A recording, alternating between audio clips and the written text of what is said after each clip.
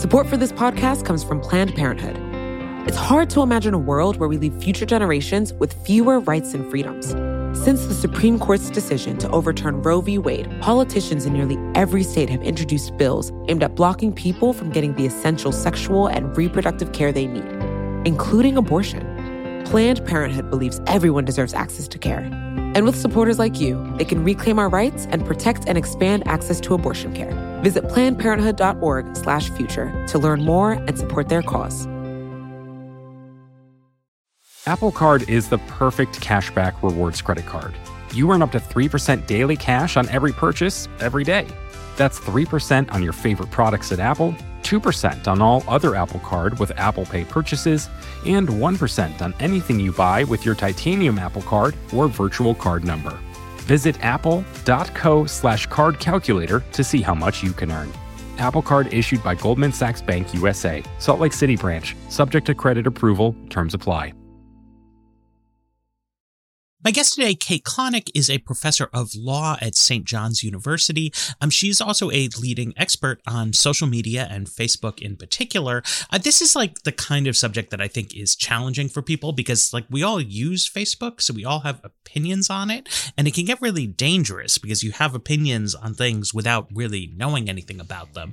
And Kate is the opposite of that. She has done the most intensive study of Facebook's sort of new, this kind of Supreme Court that they are rolling out that's going to make decisions about content moderation, other important things on the platform. She really understands it inside and out in like a clear, really thoughtful way.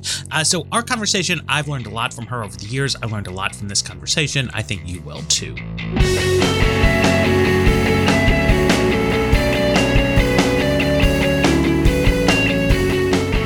Welcome to another episode of The Weeds on the Vox Media Podcast Network. I'm Matthew Iglesias. My guest today, Kate Klonick, is an old friend of mine as well as an assistant professor of law at St. John's University. And she has recently published in The New Yorker, which I think, one of the most important pieces of journalism that we're going to see this year. And it's a really in-depth look at this kind of tribunal that Facebook has established with some fanfare to rule over some of its content moderation policies. And this is a subject, I don't know, public interest in like Facebook's internal decision-making waxes and wanes, but we know it's going to be with us for a long time. And I'm really excited to have you on the show. Welcome. Thank you so much for having me.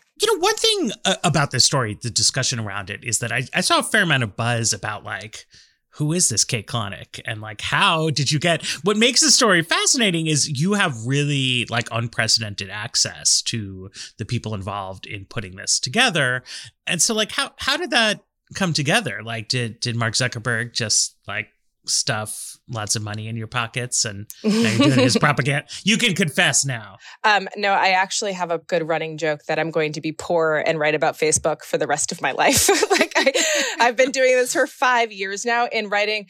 I mean, it's sexy in the academic sense. I wrote about it in the Harvard Law Review in 2018. And then I actually wrote this story for the New Yorker in a 82-page version in the Yale Law Journal that is, for your audience, is truly in the weeds. They can go there and look at that. No, law review articles are too long for us. That's where I draw the line.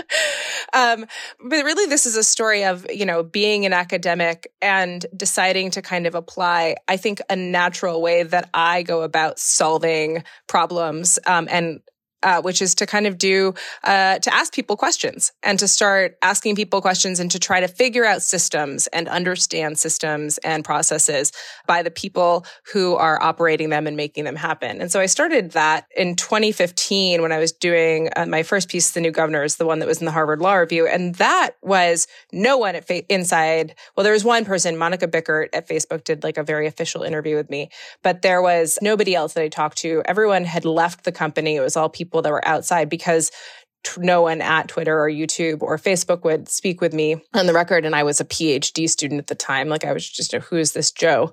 And so the piece ended up having, the New Governors piece ended up having a pretty profound effect. It was able to kind of paint for everyone from journalists to academics, a very balanced sense of just exactly how the process inside these companies was working, and to analogize it to a system of governance or like a legal system so that people could kind of understand that when it came to content moderation anyway, that this was specifically how the companies were working to take it down. And so it got me a fair amount of cred. And the piece ends with me basically saying there needs to be more due process, there needs to be an appeal system. And I'm not the first person who called for this. A lot of people had called for that. But when Zuckerberg announced in the fall of 2018 that he was going to create this oversight board, I was very interested. And at that point, I had finally kind of made some connections at Facebook, and they would contact me and ask me questions about things. I wasn't consulting or getting paid for them or anything, but I had contacts there. And I said, hey, if I wanted to write this piece, if I wanted to just tell this story all the way through, you're saying that what you are doing this for is transparency and accountability. Well, what is more transparent and accountable than letting someone inside while it happens and the sausage gets made? And they're like, oh, yeah, that's a pretty good point. And I was like, if I do this, there's no way, it's too big a project, I can't have an NDA. I can't be going back and forth and asking for permission on things and whatever else. And I have to be able to tape things because I just need to protect myself against these claims that and I wrote 3 grants, and I got 3 grants to independently fund my entire project. And Facebook came back and said, okay, to the no NDA, just for this project and this team. That started in June of 2019. And, for the next 18 months on and off, I spent hundreds and hundreds of hours going back and forth to Palo Alto until we didn't meet in person anymore. And then finishing the story up in so many Zoom and BlueJean and Google Hangout meetings. And so this is a kind of, I don't want to say unique, but unusual project in that, you're a professor, you're an academic, you were able to work on this on a bit more of an academic timeline. Like you took a long time with it, but you were a journalist yourself. That's how I know you, and you know that skill set, and are able to come up with a piece of scholarship, but that depends on talking to people in real time in a sort of unique way. So something that's in your piece that I thought was just a great moment that for the first time made this whole idea of a Facebook oversight board gel to me is you're talking about, it's Noah Feldman, I think, is talking to Mark Zuckerberg. And Zuckerberg says, when he comes to embrace this idea, that it's that he personally is spending a ton of time on these questions about, has this content moderation decision been made the right way? But it's not that important to it's important to people, right? There's a lot of discussion about it, but it's not actually what Mark Zuckerberg wants to spend his time doing, but it's too high profile to just kind of kick it down to some middle manager somewhere. Yeah, no, I think that that's exactly right. That wasn't always the way that it was, by the way. When I had first started doing this, and I started interviewing how Facebook created its policies. The story starts in 2008 with a group of people that I jokingly termed in my own mind the redheaded stepchildren in the basement at Facebook, where they were in charge of making all of these content policies and enforcing them. And people were not fully understanding how much content moderation was going to become a ride or die type of issue, and a part of the product. And I think that Mark was shielded from that largely until the Napalm Girl incident, which was the terror of war photo that was taken down. A famous Norwegian author published this terror of war photo, a famous award-winning photo of a naked girl running from a bombed-out napalm village in Vietnam. And it was removed by Facebook, and he threw a fit. And the Prime Minister of Norway reposted the photo, and it was taken down for her. And Sheryl Sandberg got involved and said, listen, we're sorry, we got this wrong. And that was in 2017. And that was the moment, and everyone will tell you this inside Facebook, that was the sea change. That was the moment that it was this wasn't going to end at Sheryl. Mark was going to be in the room for those conversations. And we all know that that's happened many, many times since then. And so, yes, I think that there's this fascinating part of this story. And I'm so glad you picked up on it because there was a lot of stuff in that story. But yeah, there's like this tension between wanting to create a product and focus on just creating new products. And there's a tension between governing and like basically the community that those products creates. And I just don't think that like they're two totally distinct set of skills to do them each well. And so this is where the idea comes from, because until I sort of got that anecdote, I was like, well, what does it mean to say Facebook is going to create an independent panel? Like, it can't be independent. But here it's like, okay, it does make sense. It's like Zuckerberg wants to put together a group of people who have enough stature that it sounds reasonable that like the Prime Minister of Norway can complain to them. Right? Like, it can't be like some nobody who's on the Facebook campus someplace, but like, it shouldn't be him. Like, he doesn't want to deal with it, but he also doesn't want to punt it down to like someone who's not important. So the idea is to create a group of people who have enough standing that it would like make some kind of sense to trot them out to the public and be like, this is who has made the decision. And so like, who is it?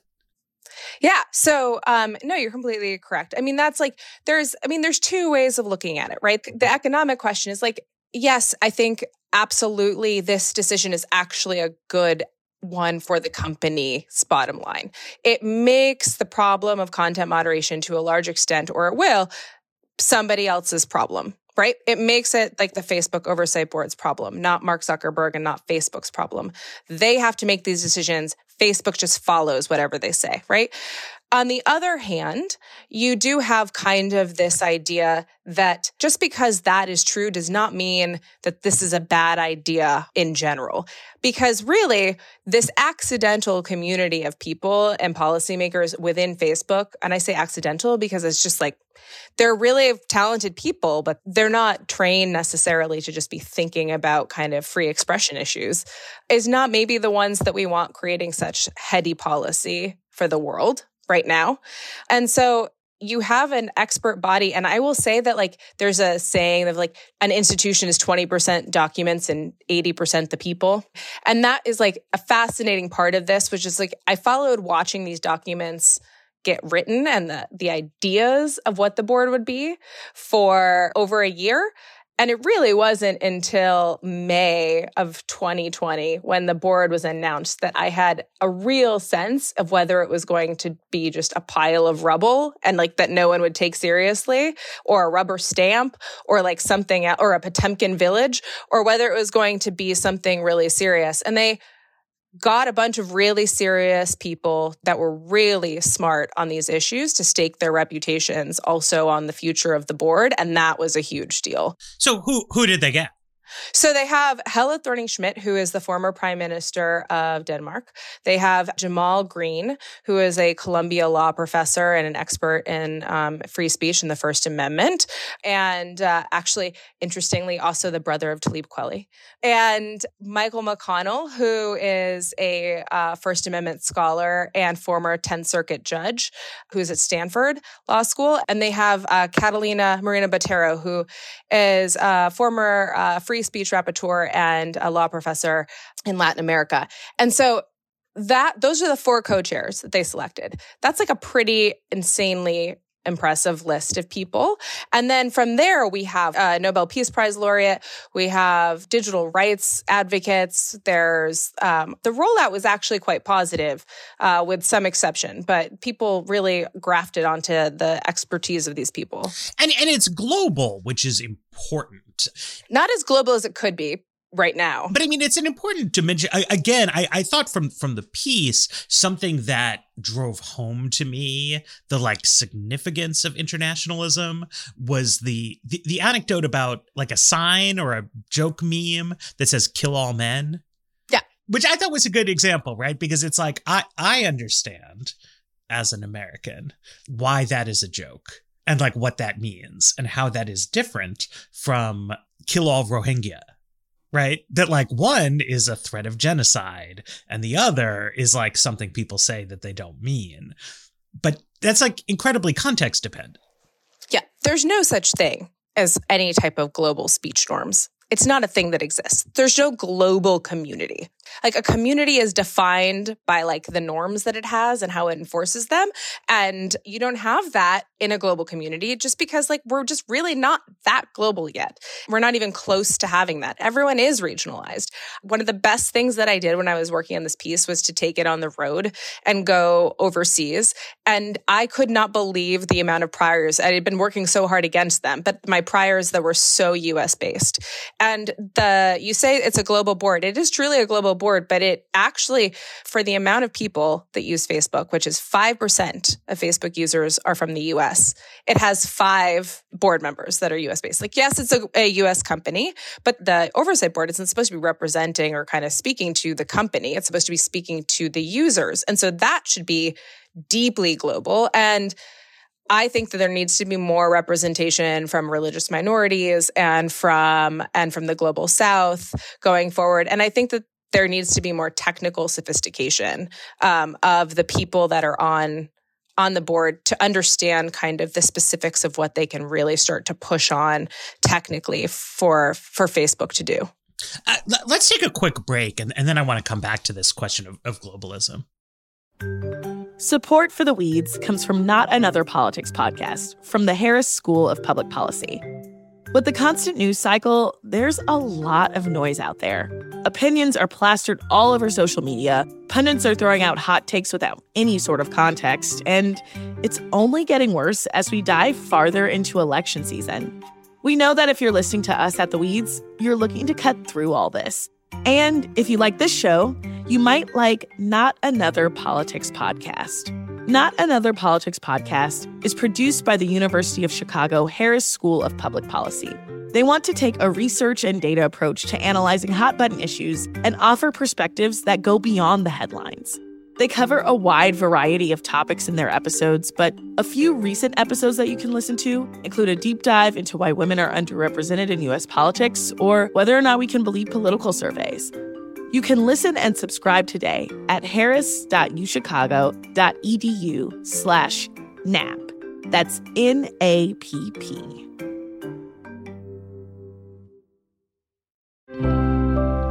Support for this podcast comes from Planned Parenthood. Your body is your own. That's why Planned Parenthood is committed to ensuring that everyone has the information and resources they need to make their own decisions about their bodies, including abortion care.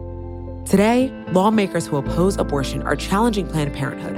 Affordable, high-quality basic health care for more than 2 million people is at stake. Planned Parenthood believes that health care is a basic human right. That's why they fight every day to push for common-sense policies that protect our right to control our own bodies. They also work tirelessly to oppose the onslaught of new policies aimed at interfering with personal decisions best left to patients and their doctors. They won't give up, and they won't back down. You can join Planned Parenthood in the fight to help make sure that the next generation can decide their own futures. The organization needs your support now more than ever. With supporters like you, they can reclaim our rights and protect and expand access to abortion care. Visit PlannedParenthood.org/future to learn more and support their cause. So, obviously the kind of tension running through this project, you were saying there's different ways to look at it. There's a super cynical way to look at it. But I think you want to look at it a little bit cynical, because for it to work, it has to make sense for Facebook, right? Like as a business. And that's not a bad thing to say that businesses want to succeed, right?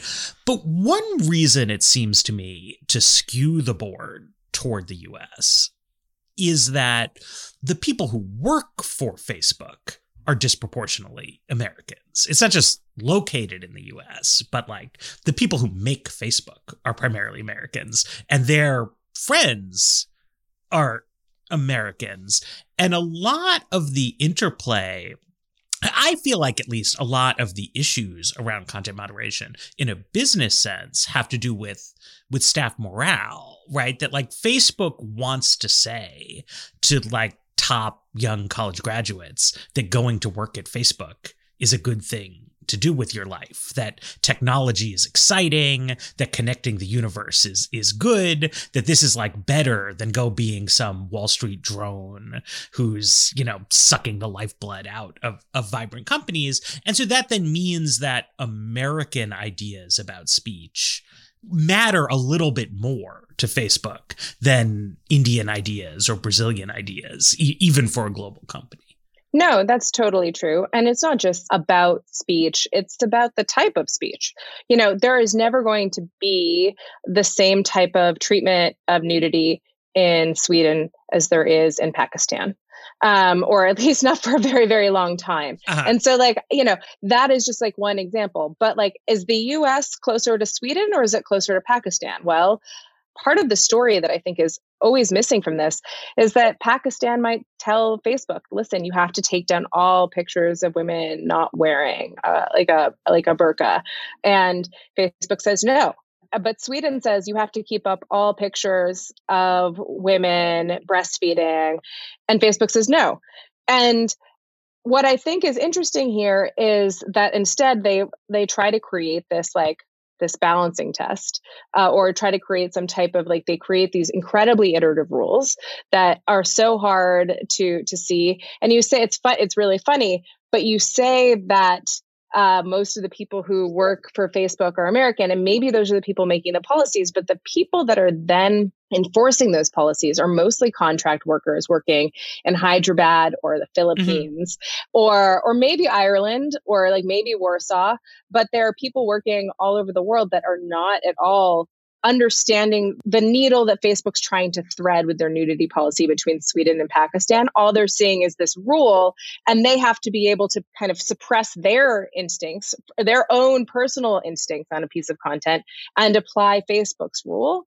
It's kind of mind-boggling. What I'm saying is not that the content moderators are Americans, because they're contractors, right? But that part of the constituency that the Facebook executives care about is, I don't know exactly what it is they do at Facebook headquarters in Silicon Valley, but they're doing something, right?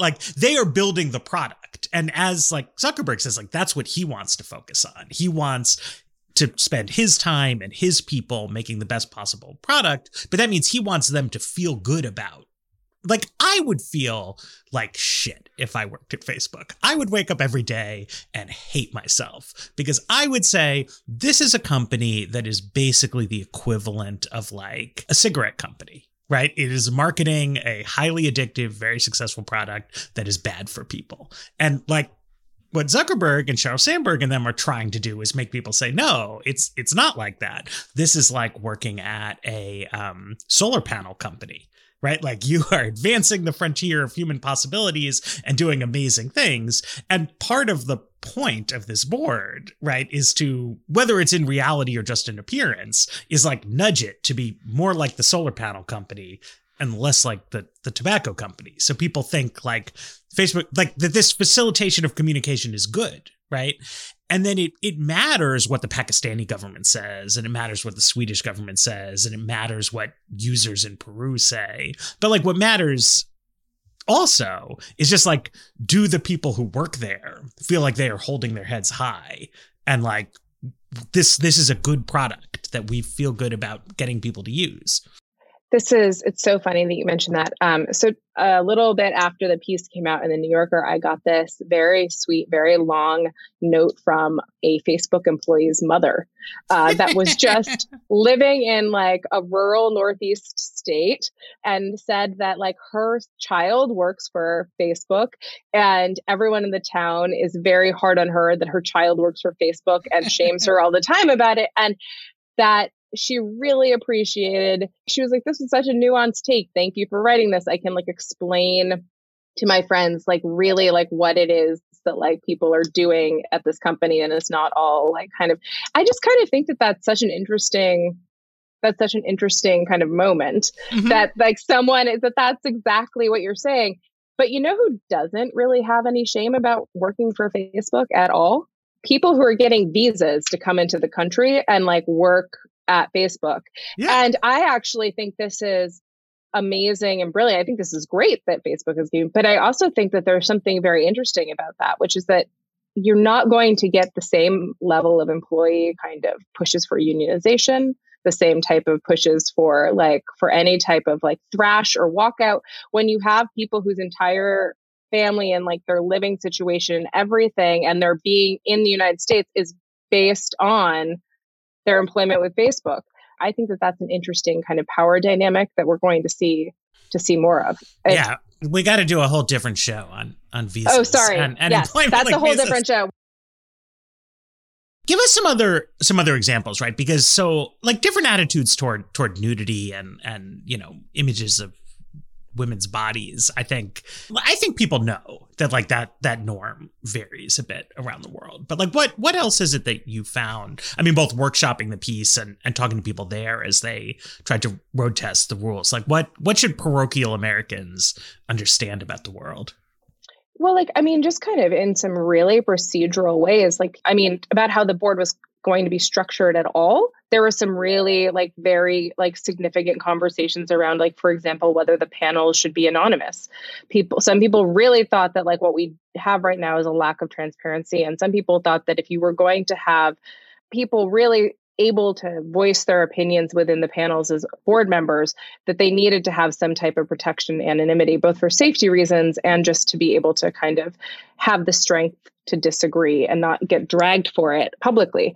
And so that was kind of a very fascinating conversation to be having back and forth with people. But on like particular subject matter, there was one example that we did, which was a Facebook page that had 250,000 followers. And it was a person who was like a white supremacist in an American country in the Americas. And I could not tell in looking at this page whether this was satire or whether it was because it was actually so over the top and kind of crazy that I couldn't determine whether it was satire or whether it was real. And there was so much I did not know about this country. And I had never heard of the person before. Well, like everyone from like that was like in the room at that time had like all heard of her and like knew everything about her.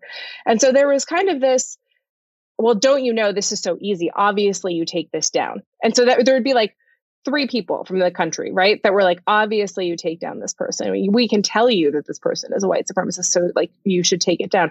But like there was just all of these moments of just like, but I can't tell that from looking at this image. Like, I can't tell, like, this could be, it kind of was like in a mocking, in a way, like they had a music video that was a white supremacy, like music video. And it was so crazy and over the top. It could have been like a Sarah Cooper skit. It was so nuts. And I just remember being like, how do you have any sense of like what is satire? I mean, satire has got to be one of the hardest things. Satire and commentary, posting something that is Nazi speech as an example of like trying to draw a comparison to current people in the American government. Obviously, if you're from America, you know you're probably 99 out of 100 times not actually like lauding Nazi speech and that it's drawing some type of comparison to fascism. But that is not the norm in a lot of places. Nazi speech is treated very differently in other places. Well, so that's one thing I was wondering. So one thing is like discernment of the factual situation, right? Which is somebody who understands the context will know that's commentary, that's satire. Somebody who doesn't might just make a mistake. But then another thing is that the rules can just differ, right? So like in Germany, at least as I understand it, like you can't do Nazi imagery. Like it doesn't matter why, right? Like I could tell the German court, no, this is commentary. And they say, no, I don't care, right? It's not a factual question. It's like a different aspect of the German legal process. 100%. Yeah. And so we're not talking about that. Like we're so like within Germany, like Facebook geoblocks things. That's fine. But doing this at scale is very, very, very hard. If this person had 250,000 followers on her Facebook page and I still had never heard of her and had no idea what she was doing and didn't know whether it was satire or real hate speech, it would take me a couple of minutes to figure that all out. And do it like how there are a million things flagged on the platform every day. How do you possibly start doing that? And what you start doing is you just really start taking down everything, especially as the PR heats up. It becomes much more of a liability for you as a company to like have let that one shark get through the net than to have caught 99 dolphins, right? So they'll catch all the dolphins. They'll have tons of false positives. They'll take down a lot of good speech or a lot of like useful speech when one person can be using a Nazi to actually incite violence. That trade-off is just like, well, if we're going to do the trolley problem on this, we're going to run over the 99 jokes about Nazis. So, but let's take a break. And then I kind of want to press on that a little bit. Apple Card is the perfect cashback rewards credit card. You earn up to 3% daily cash on every purchase every day. That's 3% on your favorite products at Apple, 2% on all other Apple Card with Apple Pay purchases, and 1% on anything you buy with your titanium Apple Card or virtual card number. Visit apple.co/card calculator to see how much you can earn. Apple Card issued by Goldman Sachs Bank USA, Salt Lake City branch, subject to credit approval, terms apply. This episode is brought to you by Shopify. Forget the frustration of picking commerce platforms when you switch your business to Shopify, the global commerce platform that supercharges your selling wherever you sell. With Shopify, you'll harness the same intuitive features, trusted apps, and powerful analytics used by the world's leading brands. Sign up today for your $1 per month trial period at shopify.com/tech, all lowercase. That's shopify.com/tech. So if I think about law, right, like constitutional law, I would say that like catching 99 dolphins is bad, right? Like I like the First Amendment. I like America's strong in a comparative context, free speech protections. You can say and do a lot of stuff in the United States, and that's been our tradition for a long time. And I think it's a good tradition. At the same time, if you go back to 20th century United States, if you look at broadcast television, right, it was very deliberately bland. It's not that free speech was sharply curtailed in America, but like if you wanted really edgy satire, like you would probably need to not be watching CBS, right? Like a concatenation of legal issues, political ones, whatever it was. Like they really they were catching the dolphins on network television. If you wanted out there political opinions, if you wanted like sexy stuff, if you wanted edgy violence, like you had to go someplace other than broadcast network television. And something Noah Smith has said a lot, and that he kind of convinced me of, is that that's not a terrible model specifically for giant internet companies. Like I wouldn't want the whole world to be like that, but like what's wrong with Facebook being like kind of bland and like mostly just like stuff about your kid's birthday or like yay softball team? I mean, that might be where we end up coming out on this. I've been thinking more about that model myself recently, but the hindsight of looking back on like how cable developed is that there are like large amounts of speech that were suppressed or moved into other time restrictions, and everything else was litigated. Like those are huge like communications issues. But the thing about it is that it was done slowly over time, and it took us a while to understand that that's how we wanted to deal with this. And I will say that, like, as you kind of point out, and I think the analogy is actually really good, if you wanted really witty satire, you didn't go to cable TV. You went to some like basement bar in the West Village. But what I'm trying to basically point out is that I think that there are parts of that are less egalitarian than we think. One of the best parts about the internet is that it has this ability to broadcast everywhere and give us access to everything. This access to knowledge and this ability to also speak is like one of the best parts of the internet. And so like you do want to preserve a certain level of kind of, maybe we want to eventually kind of like make it so that we have some type of bland Disney-esque version of Facebook. And like Twitter is, our news, or like for like, our PG-13 version of like, right? Like, and like we kind of go up the scale. But like that type of understanding is, I think, just something we're getting to. And it's still not clear who would make those rules, who would do that. Like the FCC did that. And like, here's the other thing. We've just finished discussing, the internet is completely global. Whose rules do we end up instituting? the most free speech allowing would be the US. Mm-hmm. Yeah, I mean, I guess, I just sort of always try to push people to distinguish between like Facebook and like quote unquote the internet. And in part that's like, I mean, I'm talking my own book here, but because like I've got this niche podcast that we're on, I do my Substack, but like it seems to me that it's acceptable to say that like one giant company should err on the side of caution while also saying that like we don't want that to be the final frontier of the whole kind of universe. But actually here we should talk about a nuance with the board that I did not understand until I read your piece, which is that they can, if I'm getting this right, they can overrule a decision to take something down, but they can't require that something be taken down that like the ordinary mods had put up. It's a one-way ratchet. Yep. So this is supposedly going to start changing by the middle of 2021. But right now, the only thing that's in the purview of the board are takedowns. So that predisposes it to be pro-speech philic, right? Like they're basically only hearing cases in which something like, they're hearing sympathetic cases from users who are like, we meant X and we got censored. And like their question is like, well, do we put it back up or do we take it or do we leave it down? They're not hearing cases of this thing was horribly harmful and Facebook let it stay up.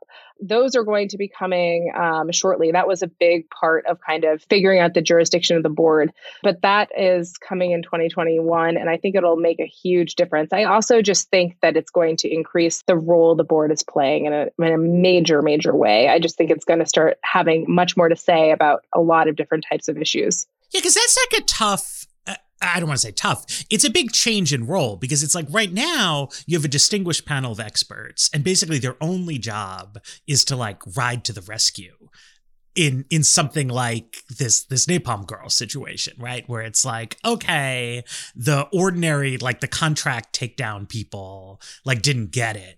And so now this smart group, this, Republican law professor and former prime minister of Denmark, they're going to lift us all up and we'll all say, good for you, high-minded Facebook board. It's so much more contentious when you have that group of people trying to say, okay, here's like an ethnic conflict that nobody's heard about that happens in a country that you don't care about that much. But we are trying to say that like, Facebook content is doing real harm here and we need to get rid of it. I mean, that's like, it's important, but like that's the tough stuff, it seems to me. You're hitting on it exactly. So this leads to like your FCC point, like they're going to be asked to be the censors and they're going to be asked to be the undoing of the censors. And so it is you're completely right. It is a very hard, it's not the usual kind of way that cases present themselves in freedom of expression, like instances. And so I think that it's going to be a very strange posture to be coming from. And then you kind of layer on top of it that it's all presented in some way as like, being pro or anti-Facebook, which is not as much as what they care about, I don't think, as much as they care about, and I'm speaking kind of just in my talking to members of the board, that as much as they care about kind of really protecting various types of freedom of expression in the long run, and then not trying to run roughshod over people's safety in the long run as well. Right. So like they're dealing with issues now about like vaccines, right? Where it's not like a physical threat kind of thing, right? Like you couldn't say that like anti-vaccination content, it's not the equivalent of like incitement or fighting words or something like that. It's more a question of, is this like platform like pro-social? Right. In a way that, again, I think would be commonplace to us for like television, right? That like CNN should have guests who have a variety of viewpoints. But if CNN was routinely having somebody on there who was like lying about coronavirus vaccines, like people would yell at the executives. Why are you doing this? Like, that's not what news is for, right? You're not supposed to be misinforming people.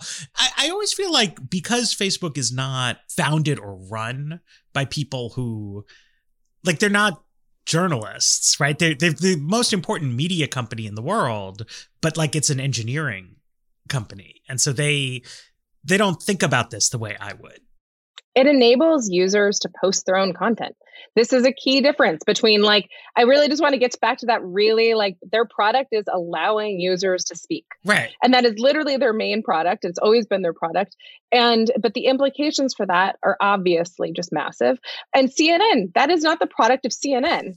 Or any journalist organization. That is not like to enable people to speak to each other. No, CNN wants to bring you what's important. There's gatekeeping functions, there's whatever.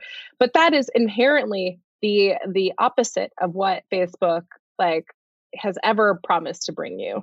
And I think that there's something super interesting there, because when they were looking at the COVID, when the oversight board decided to put back up a statement against the French ministry that had decided that they were going to not allow hydroxychloroquine over the counter. And someone had gone on a Facebook group and written this post. And the difference between having that post up and it being like some quack expert, right? Like saying something on CNN is that, yes, now you can maybe clip something out of CNN and take it and disambiguate it and spread it all over the internet. But you can certainly do that with a Facebook post. And it quickly, and like things get copied and pasted and spread. And so there's really, I just have to really like understanding the actual spread of content and understanding how organic content becomes viral and how that all happens is going to be really key to like figuring out how to build in frictions that either replace gatekeepers like CNN or something else, if that's what we decide we want Facebook to do, or replace the FCC, or replace just like, parents. And so I think until then, it's still going to be a free-for-all for a little bit. And this is where, I mean, you said that, this board, it's pretty distinguished, but it's not super technical. And it's important because I think so much of what makes Facebook powerful, obviously, is the technology. Not just like literally it's a website that you can go, but that like things go viral, quote unquote, on Facebook. And how exactly that works is really important to understanding the implications of Facebook content for the universe, because it means contexts can shift really rapidly. It means that incentives can be skewed. Like, to me, one of the biggest issues is that if a story is true, lots of different outlets are able to write it because it's based on factual information. And that puts you at a competitive disadvantage vis-a-vis somebody who's making things up. Because if I make things up, I can be much more unique, right? And I'm much more likely to go viral with a fake story than with a true one. And as a person who, at least in my former life, at one point at Vox, a big part of my job was like trying to get things to go viral on Facebook, right? And it's harder the more you're hewing to like a responsible, accurate recounting of events, not because Mark Zuckerberg hates the truth or even because the audience hates the truth, but it's like everybody knows that Joe Biden won the election. Like every outlet has that. My made up story about how Donald Trump won the election is like that has so much more pop and potential because there's a lot of Republicans in America and they like that idea.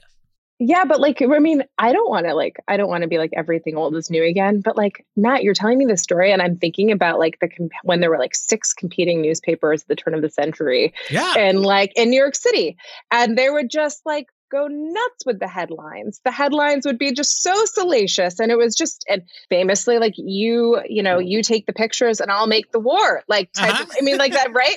And again, I do not want to equate like everything that's happening with fake news now is like back to then, but I do want to point out that there are shadows of this at a different scale that have happened before and can be illustrative. I'm just not a huge fan of just moral panic and just like complete, oh my God, this is just all so bad. I'm just kind of like, let's slowly and methodically work through everything that could possibly analogize. I'll see you in 3 years. No, I mean, I think the yellow journalism analogy is great, though, because it shows the extent to which this is baked into the fundamentals, right? That we got accustomed to it's a very first principles problem. It's not a low competition news environment, right?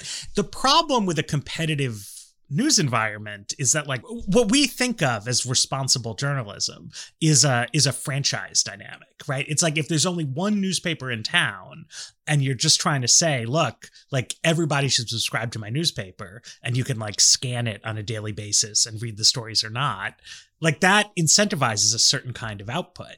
And we got 6 paper boys on the corner all screaming at you, buy my paper, buy my paper. That's a very different set of incentives, and Facebook is running like the world's most competitive news rack in the universe. I increasingly love the news rack example there. I mean, there's different parts of every part of Facebook and social media that you can analogize to different things. But I think with the Australia events that happened recently in the media ban and how you can think of like how they were levying taxes, you have to imagine that Facebook is like the news rack. It's like the corner store selling your magazines.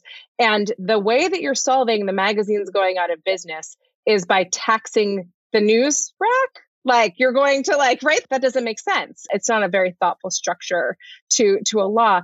And like, I kind of feel like if any, like, I just kind of feel like that we have such bad laws that are being developed right now in every country that I know of, that like, it's like the reason I kind of do this work, but it's also just so disappointing. And hopefully, though, it like they slowly push us to a better understanding.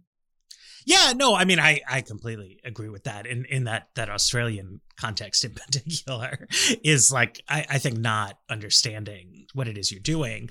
But the flip side of the news rack thing, right, is like if somebody said, oh, I don't like this newspaper, right? Like it's full of bullshit constantly.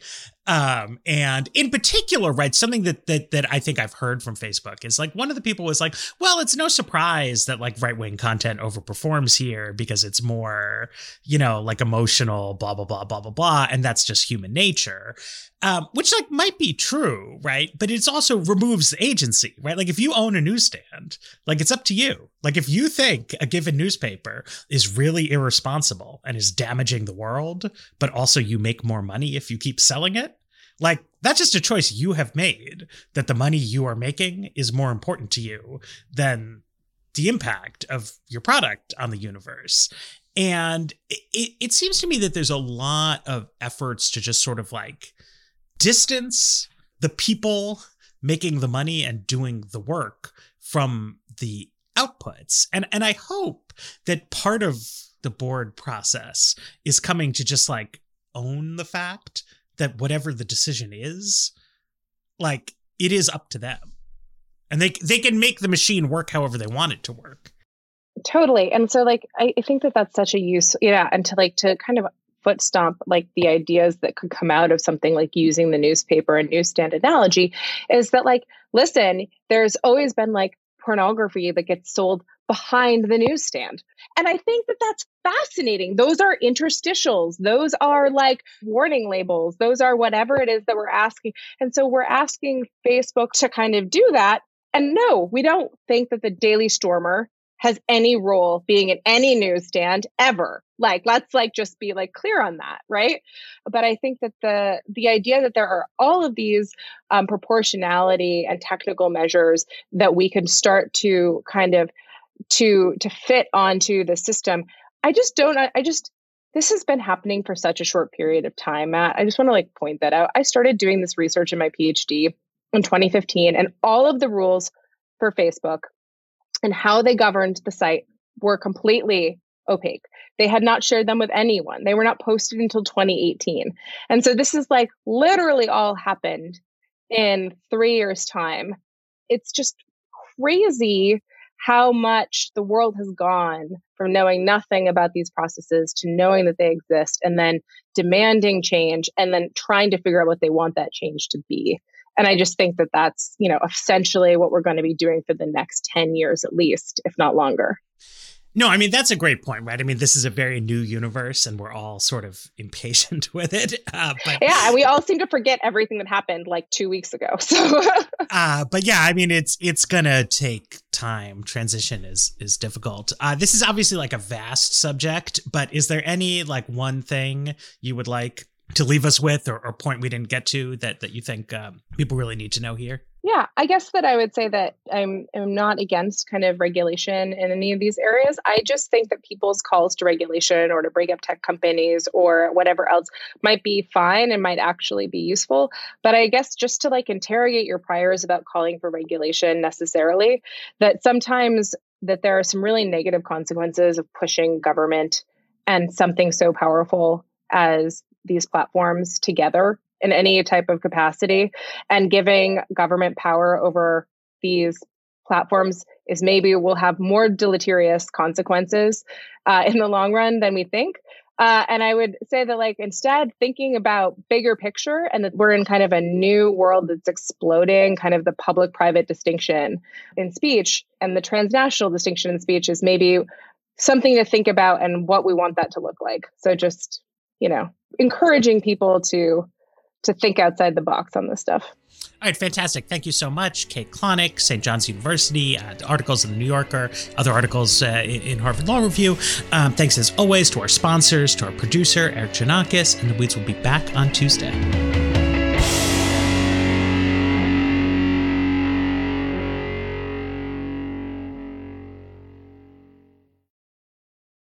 Apple Card is the perfect cashback rewards credit card. You earn up to 3% daily cash on every purchase every day.